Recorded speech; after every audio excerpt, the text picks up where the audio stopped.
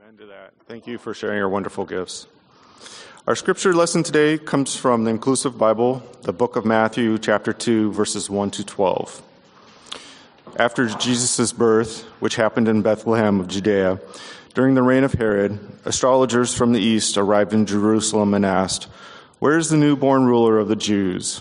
We have observed his star at its rising and have come to pay homage." At this news, Herod became greatly disturbed, as did all of Jerusalem. Summoning all the chief priests and religious scholars of the people, he asked them where the Messiah was to be born. "In Bethlehem of Judea," they informed him. "Here's what the prophet has written. And you, Bethlehem, land of Judah, are by no means least among the leaders of Judah, since from you will come a ruler who is to shepherd my people Israel." Herod called those astrologers aside and found out that from them the exact time of the star's appearance. Then he sent them to Bethlehem, after having instructed them, "Go and get detailed information about the child. When you have found him, report back to me, so that I may go and offer homage too." After their audience with the ruler, they set out. The star which they had observed at its rising went ahead of them until it came to standstill over the place where the child lay.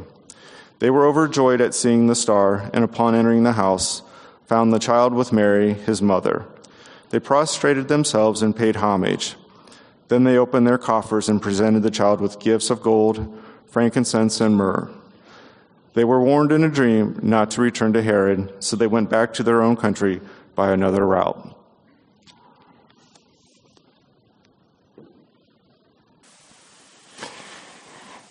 We don't use our posture to demonstrate much anymore. We can talk and express ourselves, most of us. We can write, we can communicate in other ways. We don't have to do things like kneel. Unless we live in Great Britain and get a knighthood or something, there's really no reason for us to kneel anymore.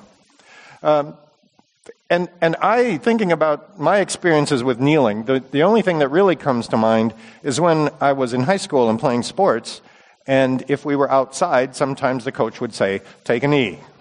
And I loved that. I loved that because it meant we were going to not work for a little bit. We might be in the middle of conditioning, we might be just exhausted, and the coach would say, "Take a knee," and we'd go, thank God I can take a knee. These days I find it a little more difficult to do that.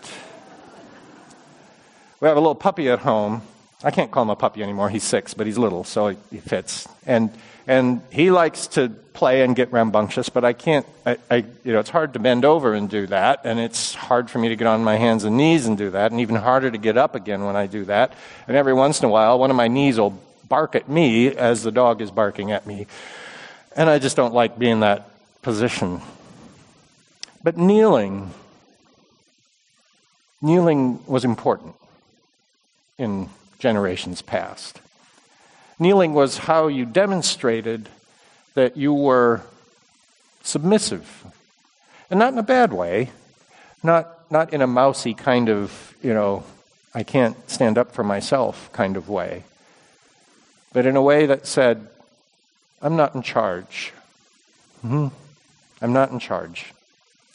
I yield my ability to change the world, to change my environment, to change the situation to someone else. And I don't think that's a bad thing. To be able to say, you do this. You do this. I yield my strength and my will to someone else. So we have this story of these magi who come to Bethlehem. They don't know for sure where they're going. They just know that this star means something important and they're following it. And they understand it to be a portent, a sign that there's a new king. And if you live in a country that has kings, you know that doesn't happen very often. England has had the same queen for a very long time. And that transition didn't always go smoothly. It meant there would be maybe a little turmoil. There might be more than one person who thought that they were entitled to sit on that throne. And so the visit of these magi coming to find the new king causes some turmoil in Jerusalem, because Herod has a very tenuous claim to the rule of that part of the world. He's not legitimate in the eyes of many. He's not a descendant of David. He's been appointed by Rome. He's essentially bought his way into that position and is not really interested in maintaining the integrity of the people's faith in that part of the world. So it's understandable that he gets a little concerned about this new king that's being born. And so part of Matthew's telling of this story is this contrast between a king who has a sort of a false claim to the throne and a king who has these signs and portents and prophetic claims. And so these magi come. And they're hard to peg for us. You'll find multiple words used for these people from the East. They were well educated. They knew their way around astrology. They knew their way around chemistry. They knew their way around what we would call science, but back in those days was more magic than science. They had wealth. They had influence. They could travel great distances and give extravagant gifts, at least by our reckoning. And so these magi yield to this child in the manger. Some translations say they knelt before the Christ child and offered their gifts. This translation says that they prostrated themselves. I don't like that word because it's too easy to get wrong.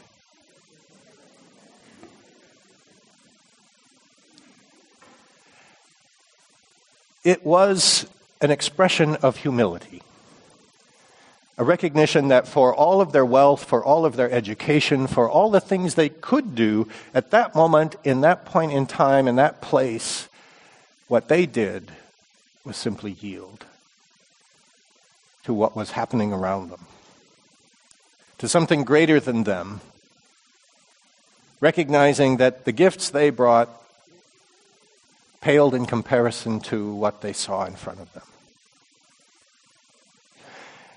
Humility is something that we don't talk much about in the life of the church these days because it can be a sort of a mousy, I'm not going to do anything, whatever happens, happens kind of attitude.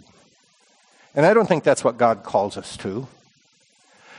It can be something that allows injustice to go unchallenged, something that makes us less effective than we might be as God's children in the world, people of faith and people with gifts. So I just want to think a little bit today with you about what humility means for us as God's people today, in this time and place, where we're not likely to have to kneel to be knighted. We're not likely to have to kneel for some kind of protocol. We're not likely to have to kneel to submit. But maybe in a spiritual sense, we can yield our control, like the Serenity Prayer, to know when there's something we cannot change and have the wisdom to live with that.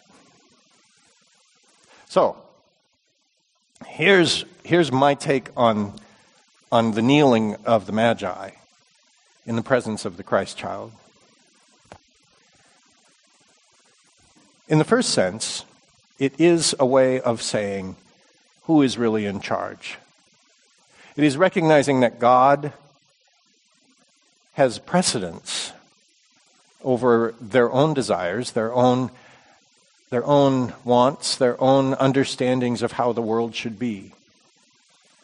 I imagine them coming into Jerusalem expecting that they will find this newborn king in a place that is fitting for a newborn king, some kind of palace or some kind of really grand hall or building instead of a manger. Think how much they must have had to adjust their thinking as they kept following this star and saying to themselves, really, in this neighborhood we're going to find the king? In this place, in this building, among these animals, and all the things that go along with animals? And to say, okay, if that's the way God's doing it, maybe we just go with the flow. And how many times in our own spiritual lives do we find ourselves up against something and say to God, really, that's what you're going to do? That's how you're going to bring this about? And we resist that because we think we would do it different, right? If we were God, if we find ourselves saying, well, if I was God, this is how I would do it, maybe we're off track a little bit and it's time to take a knee. The second thing about this is to recognize that our best efforts, our most informed decisions can sometimes go horribly wrong. And we really can't do much about it. We don't have the crystal ball. We can't foresee every outcome, every consequence. I sometimes wonder, as the Magi were returning back to their own country, if they ever heard about what happened in Bethlehem after they left. Remember that part of the story? Herod's really mad because they didn't come back to him and tell him where to find Jesus. If they had, he could have just dispatched this little baby and everything would have ended and history would have been a lot different. But the news does get back to Herod and he's furious. And so he goes and sends the soldiers. And the soldiers do their thing. And lots of children die. And I sometimes wonder if the Magi ever second-guessed themselves and said, maybe we should have gone back and told Herod about this. But they didn't have the crystal ball. They didn't know what was going to happen. And that's true of us. And we sometimes beat ourselves up because we didn't foresee something, or we didn't understand something, or we didn't expect that something would happen. This happens all the time. Same little dog I was talking about earlier, I took him for a walk over Christmas, and we were up in Michigan visiting my father-in-law, and we went down this street, and there was a tall tree-ish thing, one of those skinny green trees that gets trimmed and looks all nice, and they had put netting around it. Whoever lived there put netting around the tree, I think to keep the birds from making nests in it. I'm not sure why. Little tiny squares in this netting. And the tree was shaking a little bit. There was a bird in it who had somehow gotten down and under the netting and gotten caught in there. And I thought, okay, I got all, Francis of Assisi, and I thought I'm gonna go help this little bird.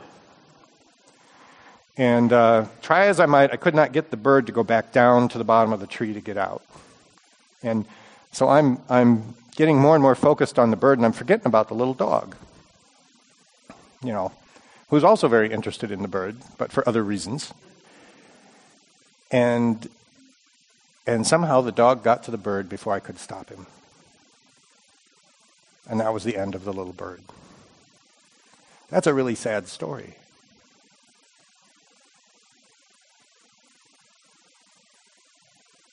But it made me think of the Magi.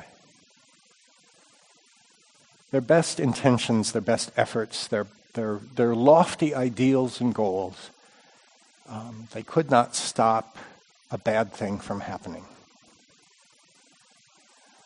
A lot of you know that in 2015 I bought a car, and it's an electric car. And I try not to be too obnoxious about my car. But I really like it. And I think it's the right thing to do. I think that anything we can do to reduce the emission of carbon dioxide into the atmosphere is a good thing, right? So I kind of pat myself on the back about my car. It looks sporty, which I like. It's peppy when I want it to be, but I don't have to buy gas very often. And then over Christmas break, I'm reading an article in Atlantic Magazine, and I discover what the batteries in electric cars are made out of. And one of the things that goes into those batteries is cobalt. And a big chunk of the cobalt that's used in those batteries is mined in the Democratic Republic of Congo by children.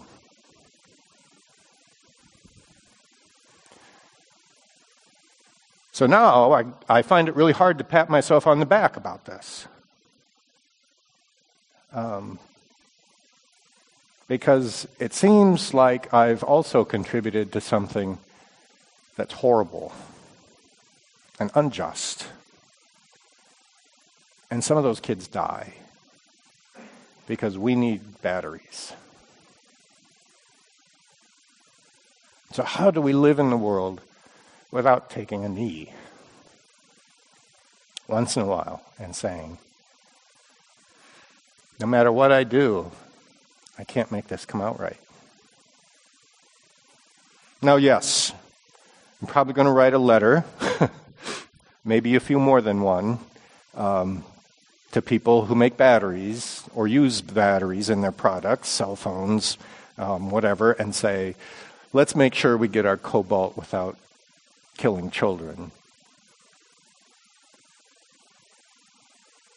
But the world can be a bad place a lot of the time.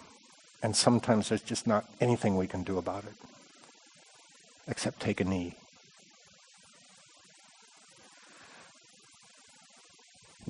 Third thing. The wise men do not show up at Mary and Joseph's door empty-handed. And I'm a firm believer that none of us shows up anywhere empty-handed. They had gold, frankincense, and myrrh, and I'll wager that not many of us have those things to share, but we have things to share, each one of us. We have things we bring to the manger. We have things we can use. We have voices. We have ideas. We have creativity. We have gifts of music and song. We have gifts of wisdom, and we have gifts of compassion. We bring all of these things, and if we deny that we have these gifts, then it is a false humility. It is a humility that does not account for the fact that God endows each of our lives with things that God intends for us to use. And part of our humility, part of our taking a knee, is saying, yes, God, I have these gifts. What do you want me to do with them? They are not mine to exploit for my own ease and comfort. They are God's gifts being conveyed through me. So taking a knee means, in my mind, laying out these gifts and saying, here they are. How can they help? It is not bragging to use our gifts. It is not boastful or tooting our own horn to say, I can do this. The humility is in allowing God to have a say in that, not in keeping them wrapped up and hidden somewhere.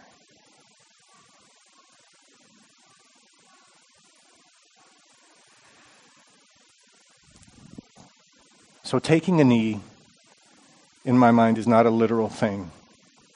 Although, the older I get, the more I think if somebody offered me a knee, I'd probably take it. Because mine are kind of wearing out. But taking a knee means letting God be God. Remembering who we are as God's children. Remembering the gifts with which God has endowed our lives and made the world a rich and beautiful place. And remembering that we don't have the crystal ball to know what's going to happen in the future, but we can, by golly, look at our world and say we can do better and do our best to make it so.